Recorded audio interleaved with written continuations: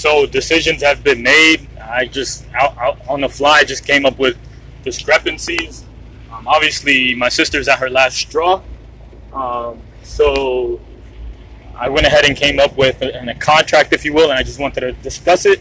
So it's vocally said and written, and so it's clearly understood. So my sister agreed to not associate with a specific amount of people, certain amount of people, and I forgot his name. And on top of that, she cannot do it. If it's discovered that she does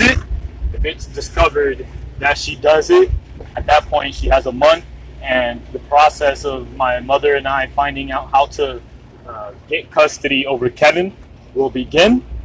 And then at that point, once custody is complete, then she would have to turn herself in to get the help that's needed. As of now, there's no ramifications, there's nothing, no actions are going to be taken, and we'll go from there.